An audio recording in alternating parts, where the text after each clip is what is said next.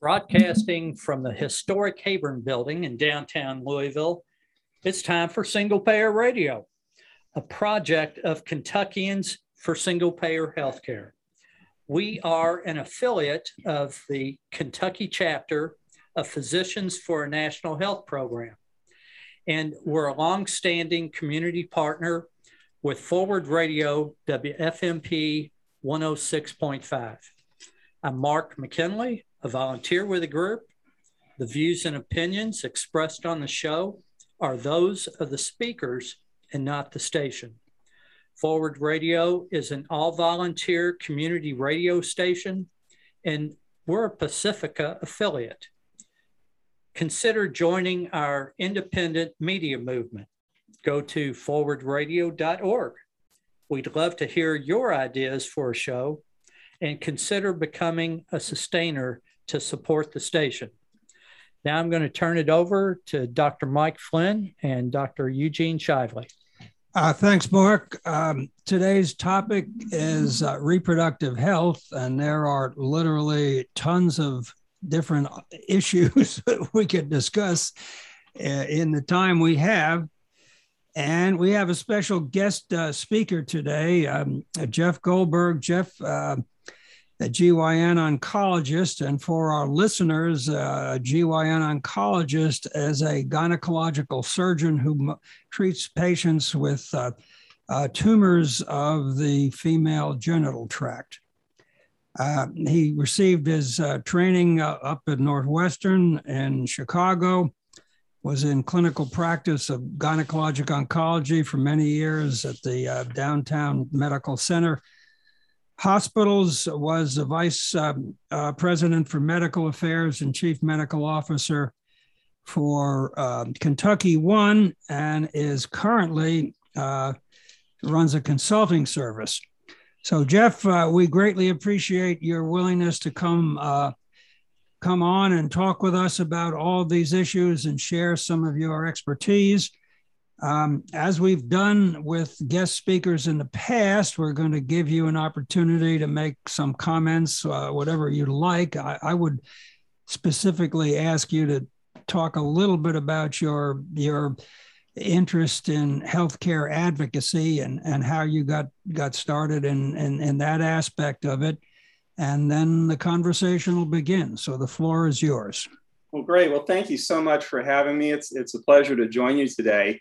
I still maintain a little bit of work in clinical practice, but I spend much of my time now working on patient safety and healthcare quality issues and advocating for public health in general and women's health in particular.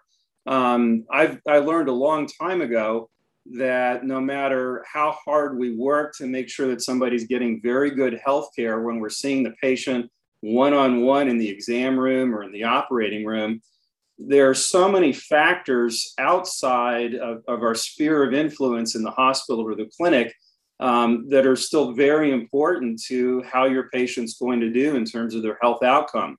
And that can range from issues regarding nutrition, access to health insurance and ability to pay for medications and other treatment, the neighborhood you live in, your access to certain aspects of a healthy lifestyle, like exercise and access to good quality food. And the list really goes on.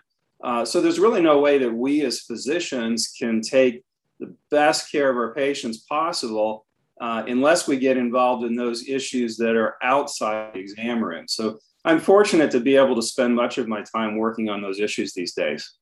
All right, that's great. I'm going to step back a little bit, Jeff. I neglected to do the usual disclaimer that any views that I expressed during this program are my own personal views and do not represent the views of either the Department of Surgery or the University of Louisville. I'm a rural surgeon, been practicing in Campbellsville, Kentucky since 1978. And my views do not represent the views of the Department of Surgery, University of Louisville, nor the Taylor Regional Hospital. Gene, I'm going to let you fire the first round across Jeff's bow. Okay. Well, I've been interested in rural surgery, obviously, for obvious reasons. And I just got back from the Southeast Surgical Congress in Atlanta. Actually, I landed this afternoon. And one of the sessions was on rural surgery and how the COVID endemic affected rural surgery. And the lady who did that talked about the huge number of critical access hospitals and how that affected care in North Dakota, and with the emphasis on the lack of general surgery, because for years we've known that if you don't have a general surgeon in a small hospital, you can't keep it open. And not only does that type of general surgeon do general surgery, but back in the day, they helped family doctors deliver babies, and they did C-sections. When I started off in Campbellsville in 78 and through the 80s, we had family doctors who were delivering babies. There was one guy who was delivering 500 or 600 babies a year, and the general surgeons were helping out. And there was somebody delivering babies in all the surrounding counties. Now there are only 2 counties that deliver babies. And I just want your opinion as how that affects maternal and fetal mortality, and how should we address this problem? Right, great question. It's a little hard to answer very specifically about its impact on fetal and neonatal and maternal mortality, because fortunately those events are still relatively rare, but there's a lot of information on how it's negatively impacting women's healthcare in general. For example, if you look at the rising C-section rate in this country, one of the reasons, one of the most common reasons for having a C-section is having had a prior C-section. It is possible, and in fact encouraged, to try to give birth vaginally after having previously had a C-section. In the vast majority of cases, it's both medically acceptable, in fact, highly likely to have a successful outcome.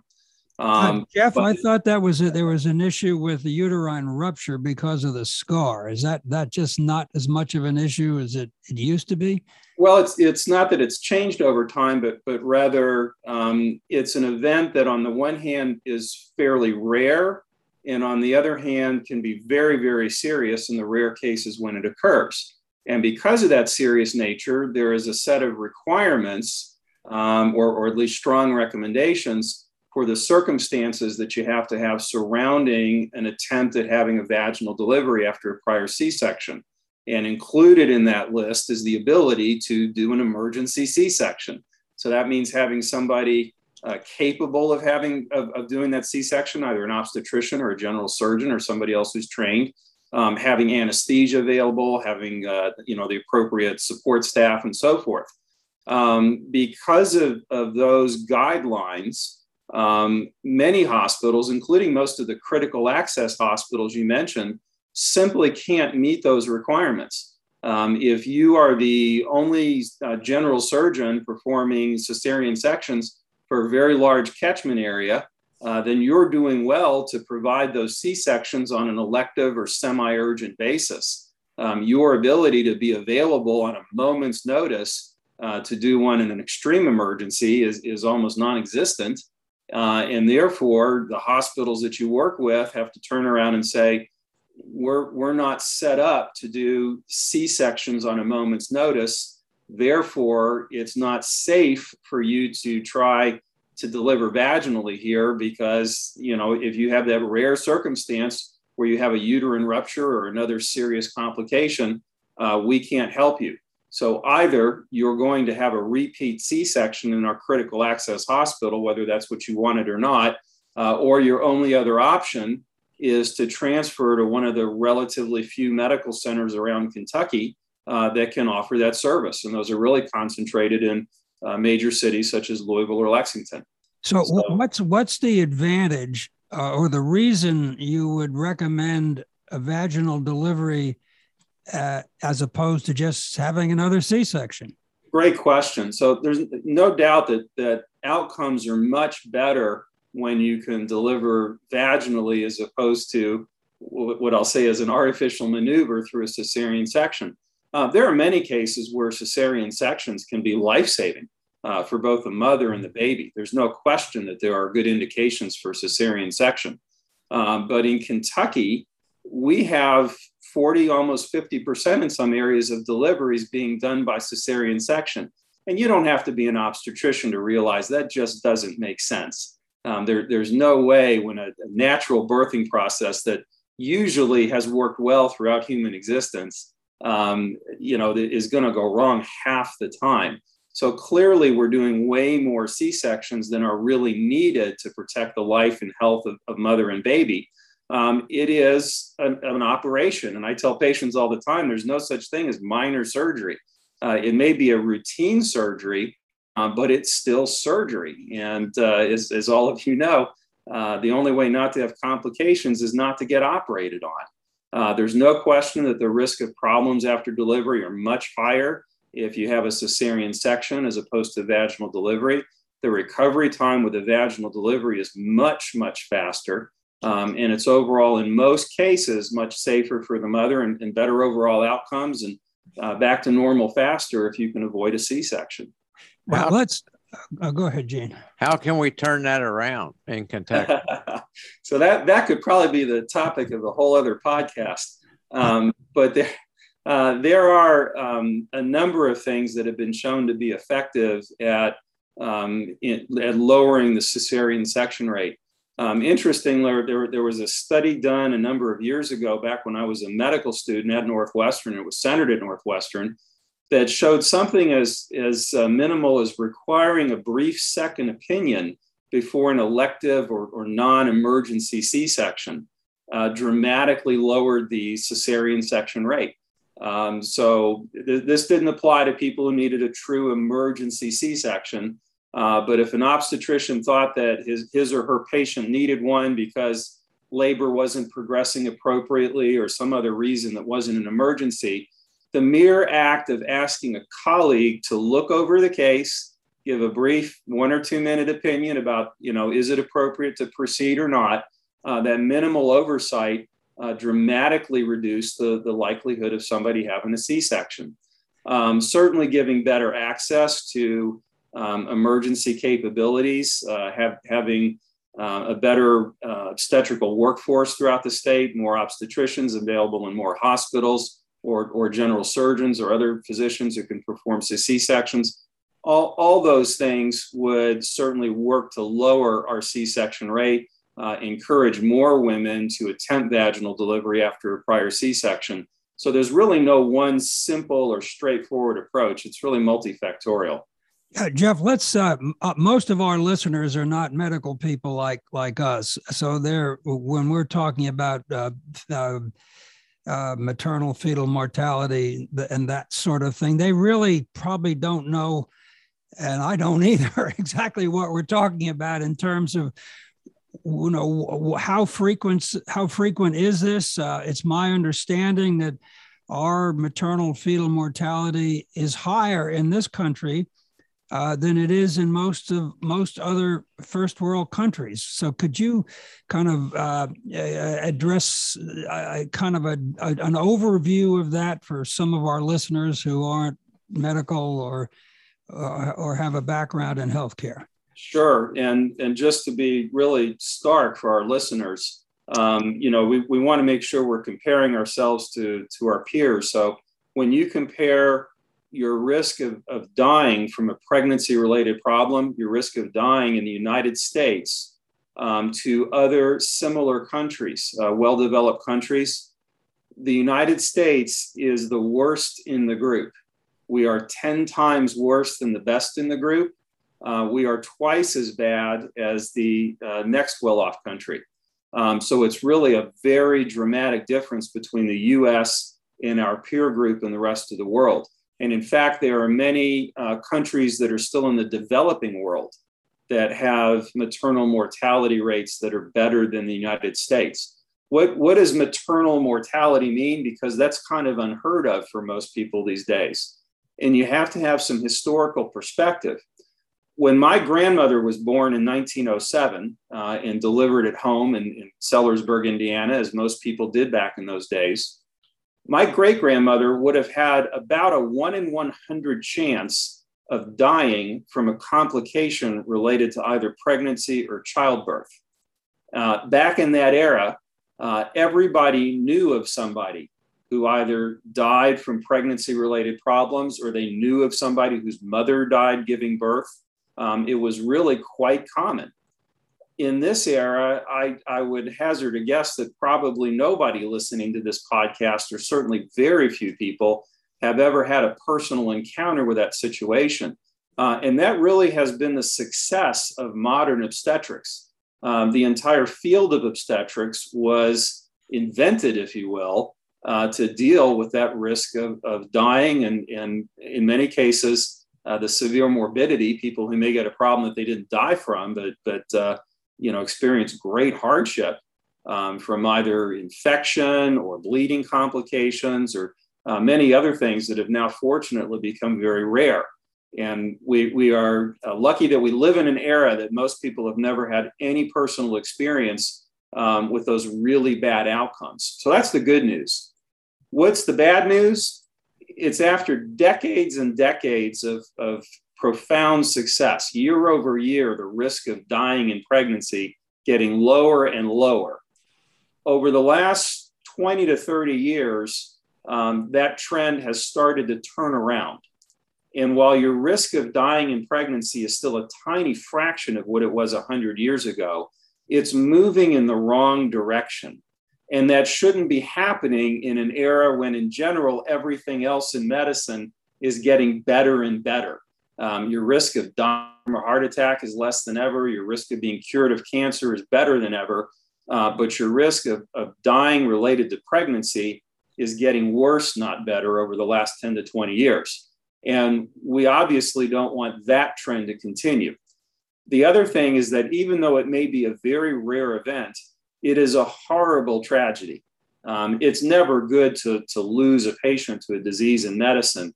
But when we talk about somebody who's died related to a pregnancy complication, we're often talking about somebody who's very young, not one of my older cancer patients. They generally, in many cases, will leave behind other young children or a spouse or significant other. These are particularly tragic, premature deaths. So even though they're not as common as some of the other problems we face, these are things we want to work very, very hard to prevent. And then lastly, for every case of somebody who dies of a certain complication, there's going to be many, many more people who suffer that complication. They may not die from it, but it's certainly going to present a lot of morbidity, a lot of discomfort, a lot of expense and lost income, and sometimes even permanent disability. So that we know that by making efforts to prevent premature death related to pregnancy, for every death we prevent, we're also keeping many, many more women from suffering from the same kind of complication. Well, what are the specifics of a maternal mortality? Is it postpartum hemorrhage? Is it preeclampsia? Is it the absence or lack of good prenatal care, or is it the health status of the mother? Obviously, very important questions. And I wish I could tell you that we knew definitively, but one of the barriers we've had to fixing this problem is, until recently, not really having sufficient data to answer that question. We know that historically, there have been certain major causes of death related to pregnancy and childbirth, and typically they were infection or cardiovascular complications, such as having too much bleeding during delivery, or developing certain conditions related to pregnancy, such as what's known as preeclampsia or toxemia of pregnancy, where very high blood pressures and other ill effects can develop. And these are still common causes of maternal mortality. But we really have not tracked those events as well as we should in order to both gather the data that we need and then also figure out what to do about it. I will say that in Kentucky, fortunately, our legislature took the very positive step a couple of years ago at changing the way in which we collect this information.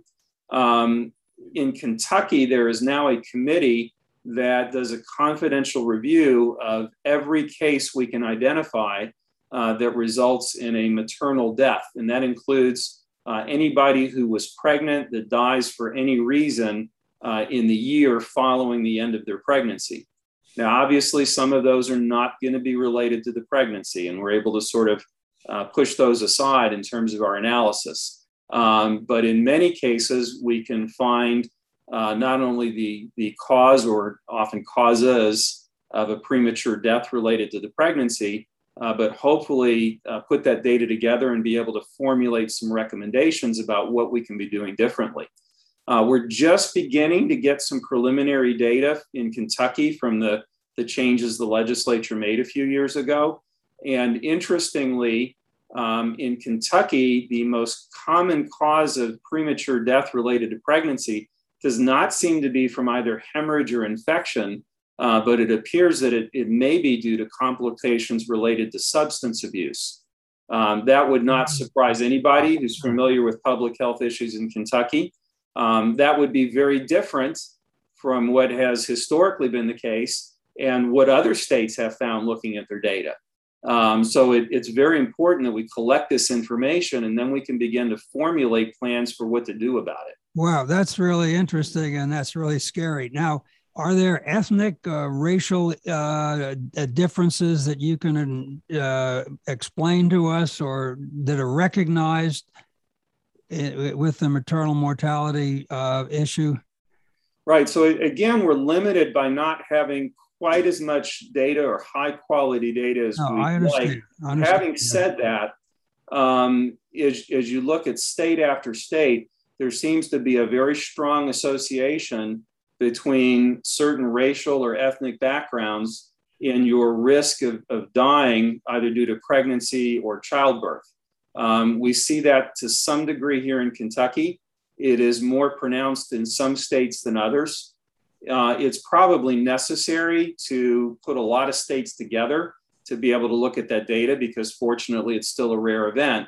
But it's fairly clear from the data that's available that if you are African American in particular, your risk of dying from a pregnancy-related complication is substantially higher.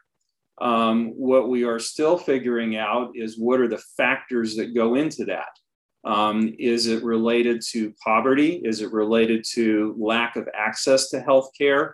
Is it related to racial biases in how the health approaches patients? It may very well be a combination of many of these things. So until we get better data, it's at this point, we can only speculate as to what the specific causes are, and more importantly, how do we address them? What about neonatal deaths?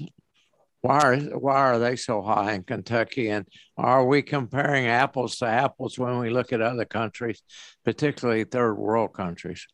Well, there are different measures. So, for example, one can define a neonatal or newborn death as death immediately after delivery, or in the first 28 days after delivery, or the first month after delivery, or neonatal and infant deaths in the first year after delivery. So you are right, different healthcare systems, different states, different countries will sometimes measure things differently. And we do have to take that into account as we're comparing outcomes in, say, Kentucky and comparing them to other states or the rest of the US or the rest of the world. But within that limitation, it's again pretty clear that outcomes for newborns and infants in the United States, including in Kentucky, are not nearly as good as they should be. We are way behind other well-developed countries, and in fact, behind many countries that have far fewer resources than we do. So you can argue about, is the problem really bad or really, really bad? But there's no question that our neonatal and infant mortality rates are far, far higher than should be acceptable. When you go and look at the causes, The leading cause of leading causes, I should say, of newborn mortality are really obstetrical. They're related to things such as delivering prematurely and having an infant who's born too early to survive, or infection that occurs in the mother during pregnancy that affects the infant.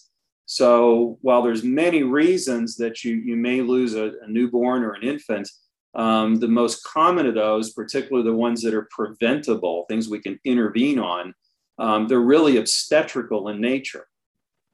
How are do you know whether the maternal and infant morbidity and mortality, is it higher in the Medicaid population than it is in the general population, or is that not an issue? I can't tell you right off the top of my head if there's data looking very specifically at that, but I would not be surprised if in fact you did see a higher neonatal mortality rate. And I say that because when you look at the population that is more likely to either have Medicaid or still some uninsured mothers, unfortunately, versus individuals who have commercial insurance, typically through employment, then the factors that we know affect neonatal mortality and maternal mortality tend to go along with the Medicaid population. So statistically speaking, if you have Medicaid, you're more likely to live in a neighborhood where you may have difficulty accessing good nutrition, where there may be higher rates of gun violence, where you're more likely to either smoke or to be around smokers. Again, there's many factors like this that it's not necessarily the being on Medicaid part, it's all the things that are associated with the fact that you are on Medicaid. Yeah, I'm going to ask you one more follow-up question, and I'll let Jane have a shot at you. But is there any data that you're aware of that can compare the neonatal maternal mortality, morbidity in states that had Medicare expansion as opposed to states that didn't expand Medicaid? I'm sorry, right. Not Medicare, Medicaid.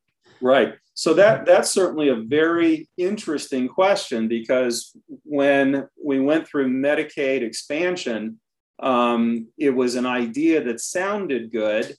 We all expect it's going to improve outcomes, but as physicians, we like to see the data. We like to see the proof. Because it's a relatively recent phenomenon, we only saw the beginning of improved access to Medicaid a few years ago. Not every state got on board the first day that they could have. And it often takes several years to see the downstream effects. So for example, just because someone has access to Medicaid in a new way, that doesn't mean everybody's going to run out and take advantage of it on day one. So it may take a while to see these effects. Having said all that, there is at least one study that's been published that looks at some preliminary information saying how did moms used to do before the Medicaid expansion, and then how are they doing now in the states that expanded Medicaid versus the states that didn't expand Medicaid.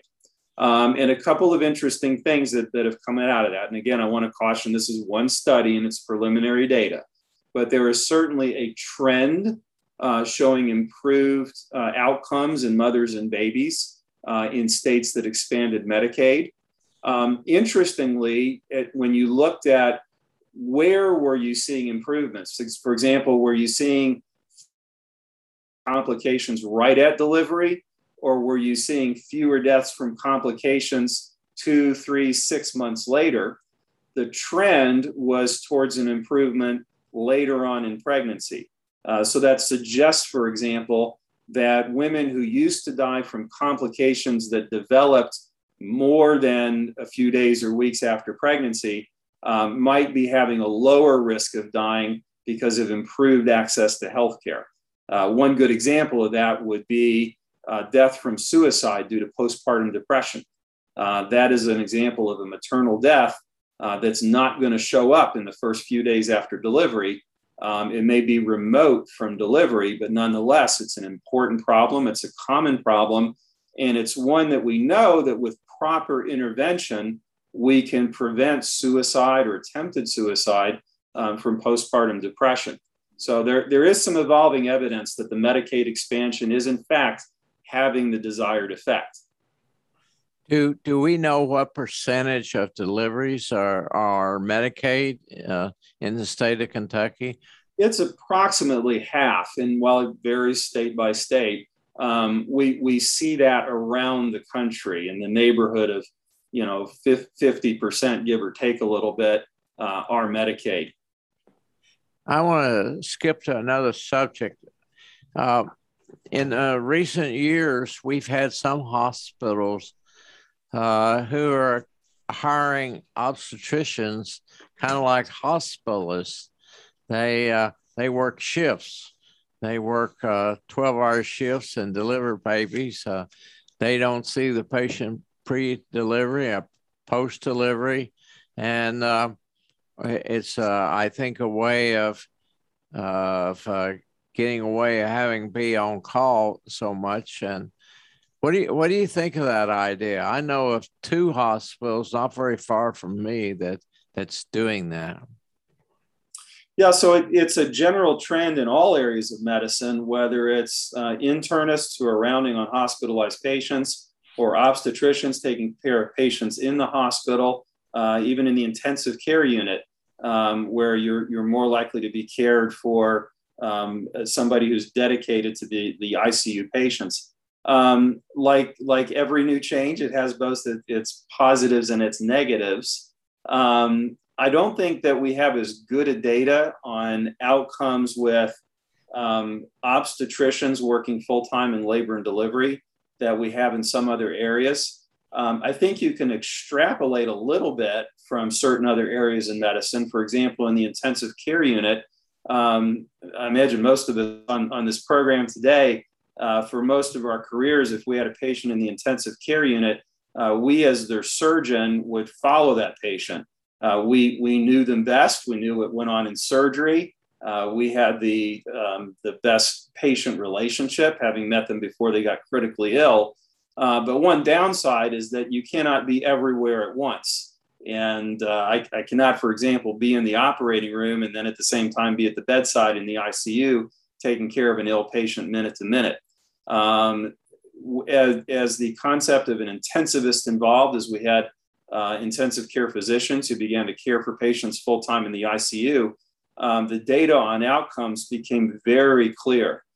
Patients who were treated in ICUs, where there was a full-time physician in intensive care medicine in that ICU 24/7, taking care of patients minute to minute, those patients did far better than critically ill patients treated in the traditional model.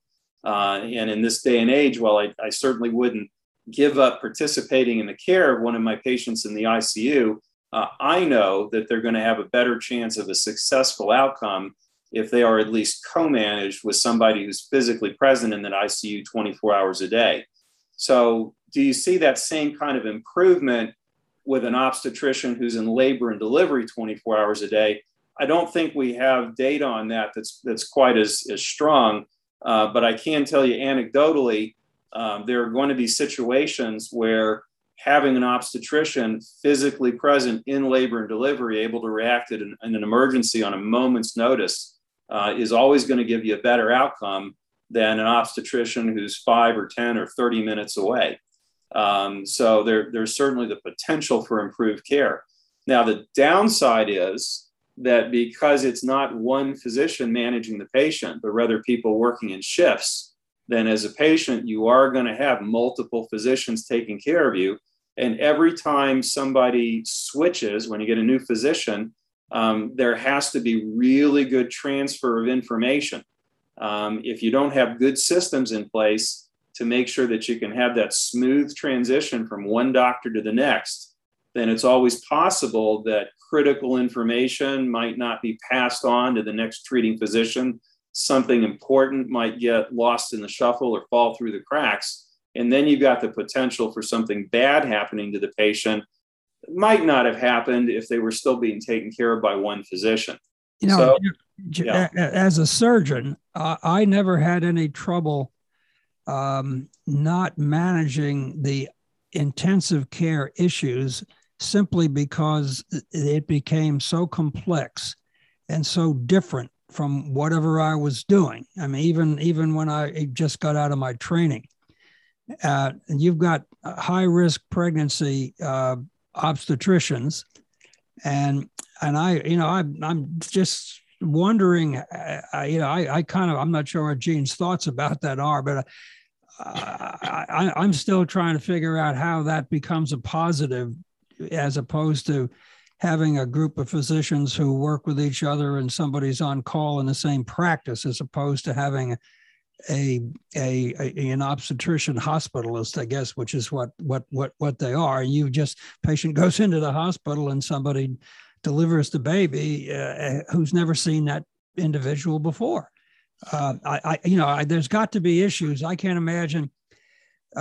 Years ago, I knew a group of surgeons in another town or a city I won't mention, who would schedule different things, and then whoever was on call would go do the surgery.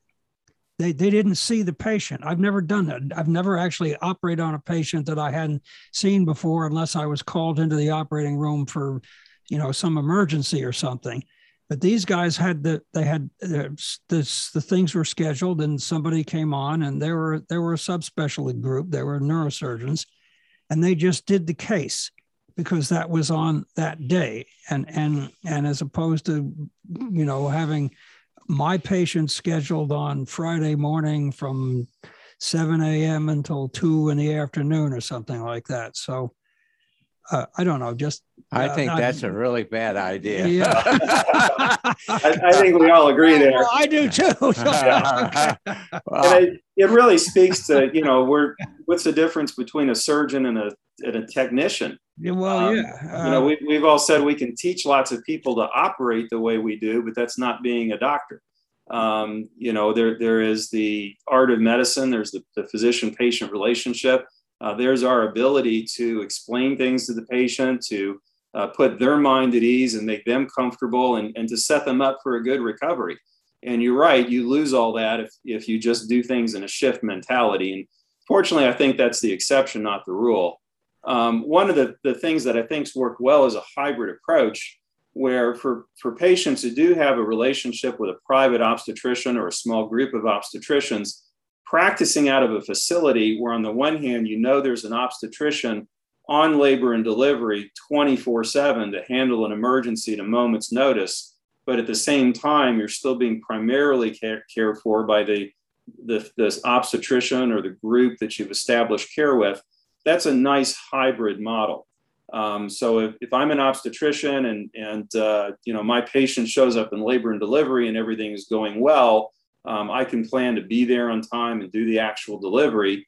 At the same time, if one of my patients has to go to the hospital via 911 for an emergency, maybe gets there before I do, it's comforting to know that I have a colleague there ready to take over at a moment's notice until I get there and do whatever needs to be done for my patient. Okay, Gene, let me ask you a question about these hospitals near you that have set this obstetrician hospitalist system up. Who's the driving force behind that? Do you know? I think it's the doctors and having time off. Yeah. Okay. There's nobody who wants to be on call 24/7 anymore.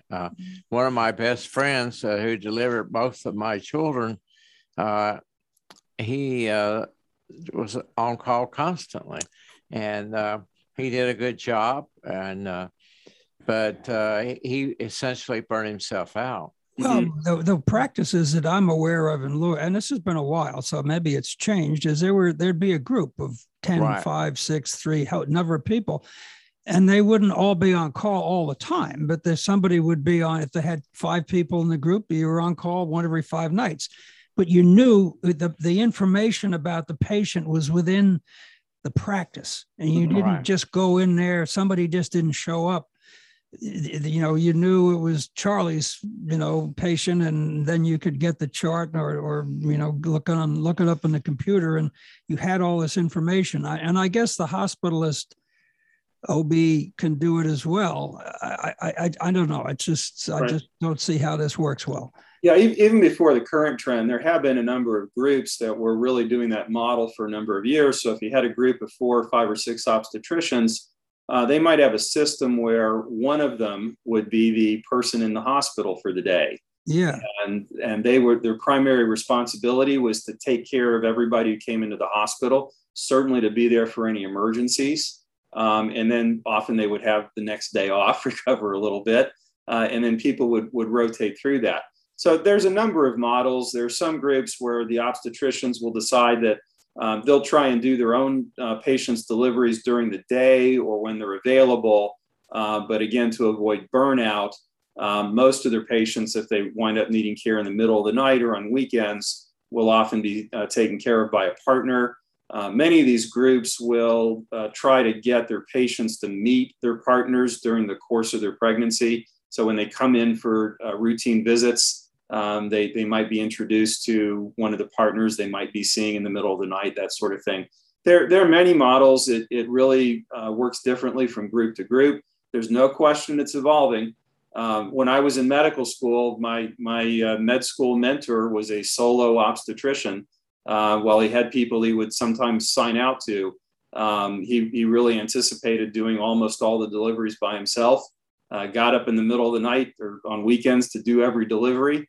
And that was sort of the way things were done, but it did contribute to some degree to physician burnout. And frankly, the level of expectation for quality of care and for interventions is really different today than it was 30 years ago. So I think the fact that it's evolving is inescapable, and we can talk about it being good or bad, but the reality is that it's happening.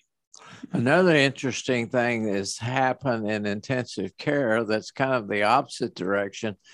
I know 3 nurse practitioners who now cover intensive care units by themselves and to do most of the work, particularly at night. Of course, they have someone to call, but it seems like we've gone one direction and now we're going in another direction. One of the nurses I met on a medical mission trip, and she worked at Sloan Kettering, the famous cancer hospital in New York City, and she covered the ICU at night by herself, and the residents weren't even involved. Right. But anyway, that's we've gotten off the subject. I have some other OB/GYN questions. Go ahead. I want to move us into something else in a little bit, but you fire away for a bit there. It's very common. I see women who have gone to their family doctor and for a physical, and they want a pap smear, and the family doctor says, "Oh, you got to go see your OB/GYN."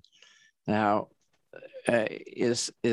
why is it that primary care physicians don't seem to be able to do pelvic exams anymore?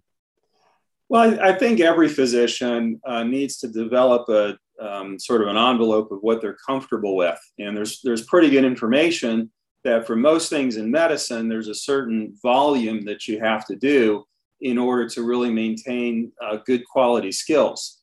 Because if you're going to do a pap smear, or some of the other newer improved screening that we do these days, you want to make sure that that patient is getting good quality care, that they get the right screening test, that it's collected properly, that it's interpreted properly.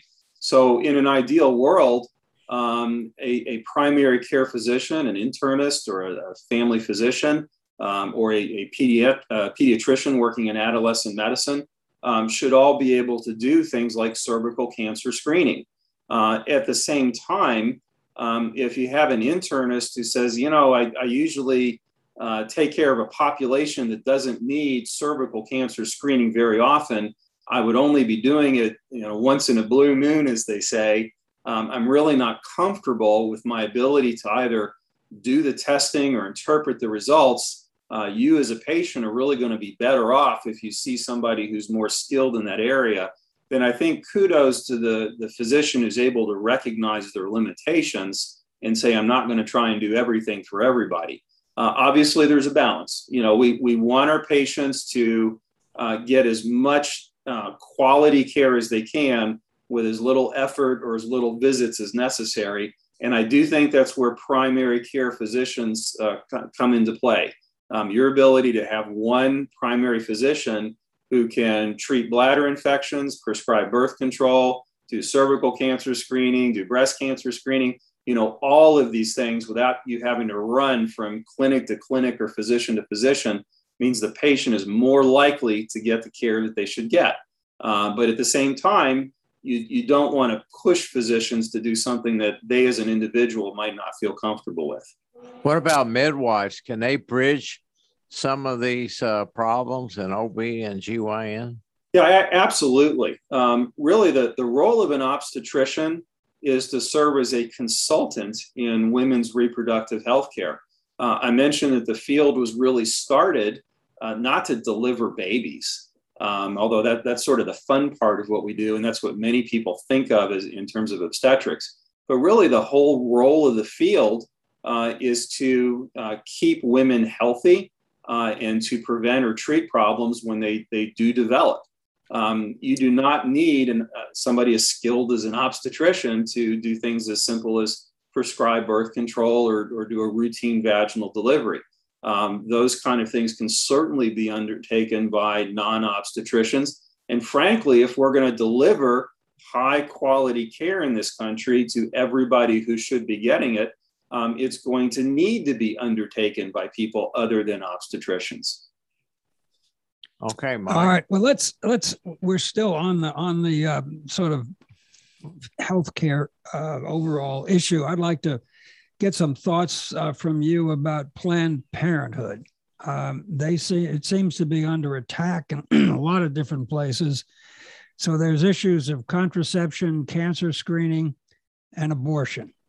So why don't I just open up that envelope and let you start wherever you want to start, and then we'll come in whenever we have some more information or need some more information about any one of those specific issues. Right. I'm not affiliated with Planned Parenthood. I'm not on their board or anything. No, I understand. You got some thoughts. But as an individual, I can tell you that their mission is really to do great work in our population. There is a strong association between women having the choice over reproductive outcomes, when to become pregnant, when not to become pregnant, strong correlation between that ability and overall health for both mothers and children. There is very good evidence that being able to optimize the number of children, optimize time between pregnancies, not having them too close together, are again associated with much better outcomes for moms and kids and well into life. Avoiding problems related to pregnancy and delivery and early childhood can have lifelong positive implications for people in terms of how they do in school, how they do in society. So it's really hard to overstate the potential good work that Planned Parenthood can do. Part of those reproductive services include terminating pregnancies for a variety of reasons. And that's why they have become controversial in society.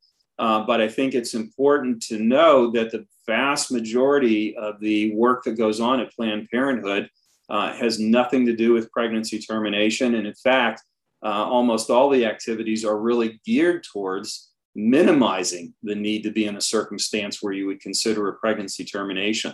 So improving sexual education in general, improving access to contraception, making sure that when women do become pregnant and they offer free pregnancy testing, for example, that those women have access to immediate obstetrical care, that they start on things like prenatal vitamins right away. All of these things are very beneficial effects and are true regardless of one's feelings regarding pregnancy termination. So to paint Planned Parenthood with a broad brush related to one of its minor activities is really doing a disservice to women in this country. Oh, I absolutely agree. That's one of the reasons I wanted to talk about it, because I mean, we've got some listeners out there in a Kentucky, which is a fairly conservative state. It's I think worrisome to see how much Planned Parenthood is under attack in and around the more conservative parts of this country. They also do a fair amount of cancer screening. I'm not exactly sure I know all the details of that, and I'm not sure if it's fair to ask you that question, but I'm going to ask it anyway. No. And if you're not comfortable with it, you can tell us, and we'll move on to something else. No, it's a great point. Cervical cancer screening is really a very important part of women's healthcare and preventive medicine in particular. As you go around the world, cervical cancer is one of the most common cancers that women come down with, and it's one of the leading causes of cancer death around the world. It is fortunately fairly rare in this country.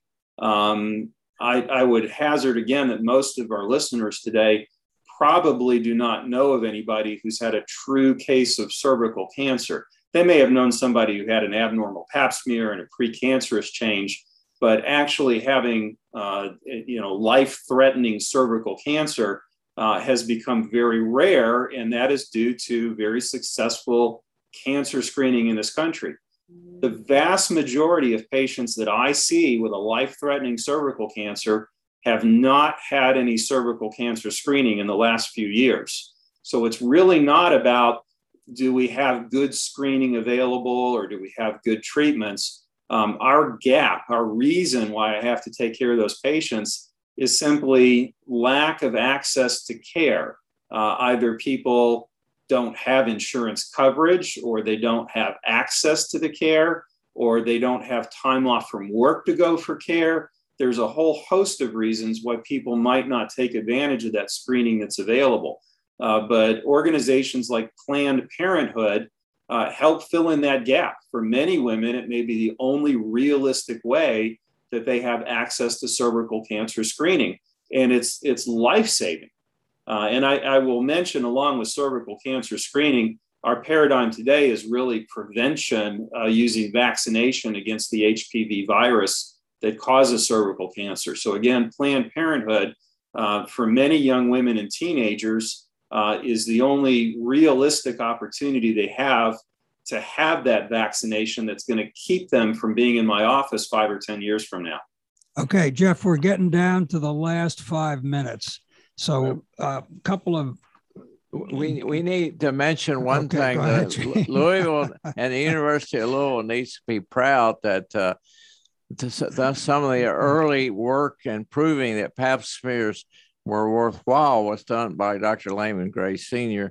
and Dr. Christofferson, the chairman of pathology at U of L, and they did some of the original work, and we need to be proud of that. Yeah, they were both really interesting people as well. That's for sure. Jeff, we're going to switch horses a little bit, and this may or may not be a fair question, but I'm going to ask it anyway, and you don't have to answer if you don't want to. As you know, this program is sponsored by Single Payer Radio.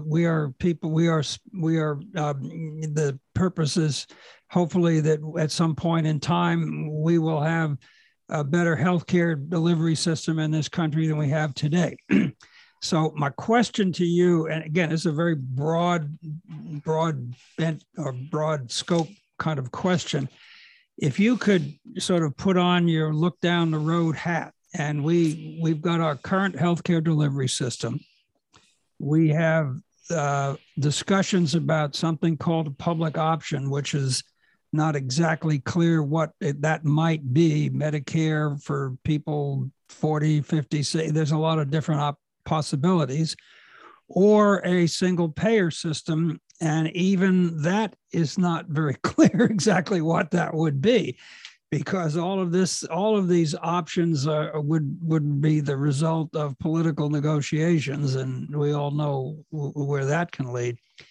So if we were to change our healthcare delivery system to one of those other options, a public option, which would basically be insurance, another form of insurance, which would be run by the government, another option, as opposed to for younger people, as opposed to either Medicaid or all of the for-profit insurance availabilities, or a single payer system, which would be, I guess, something like what they've got up in Canada. Again, but do you have some thoughts about how women's health would change with either of those different healthcare delivery systems? Sure. So the problems that we've discussed today related to women's healthcare, and particularly access to good, high quality care, they're not restricted to women's health. There may be some unique aspects, like things like cervical cancer screening. But the issues are the same, whether we're talking about prevention of heart disease or cancer therapy, or management of joint replacement. All of the issues around access to care and quality care, receiving high quality care versus low quality care, basically the same issues. The one thing that I'm fairly confident stating is that lack of change, continuing with our current system, is simply not an option. Not only is it unconscionable that we spend as much money per person as we do in this country, and get such poor outcomes relative to other countries, but frankly, as a country, economically, we simply cannot continue on that same trajectory. Most people simply don't appreciate that this country is spending almost $1 out of every 5 on healthcare. Many of us don't feel that, because if we get insurance through our employer, or perhaps you have Medicare or Medicaid, you're not paying that money straight out of your wallet to the hospital or the doctor, but you are paying it, whether it's in taxes or whether it's less money you get in salary. Almost 1 out of every $5 that you make is going to pay for healthcare. And if you ask people, are you satisfied with the way that you're getting your healthcare? Most people, I think, are happy with their doctor. There's good data on that. But if you ask them, do you like the system? Do you like having to negotiate the pre-approval process? Do you like having to get one drug switched for another by your insurance company? Do you like having to wait in line for things? And frankly, try getting a new primary care physician in this town, and that's typical around the country. Jeff, we're about to hit the wall here. Sure. One more quick comment that Gene has taught us, that for that dollar that's being spent on healthcare, 1/3 of that dollar actually isn't going to healthcare; it's going to something else. Listen, thank you very much. You're great. This was a good program. I think the listeners are going to learn a lot about health, women's health issues, especially. Mark is about to pull the plug on us over here. Jeff, thank you very much. This is a great program. Well, it's my pleasure. Thank you again for having me. Yes, thanks. Great questions and great information, Doctor. For more information about single-payer healthcare, you can go to kyhealthcare.org, kyhealthcare.org. Have a good week, everyone. Thank you.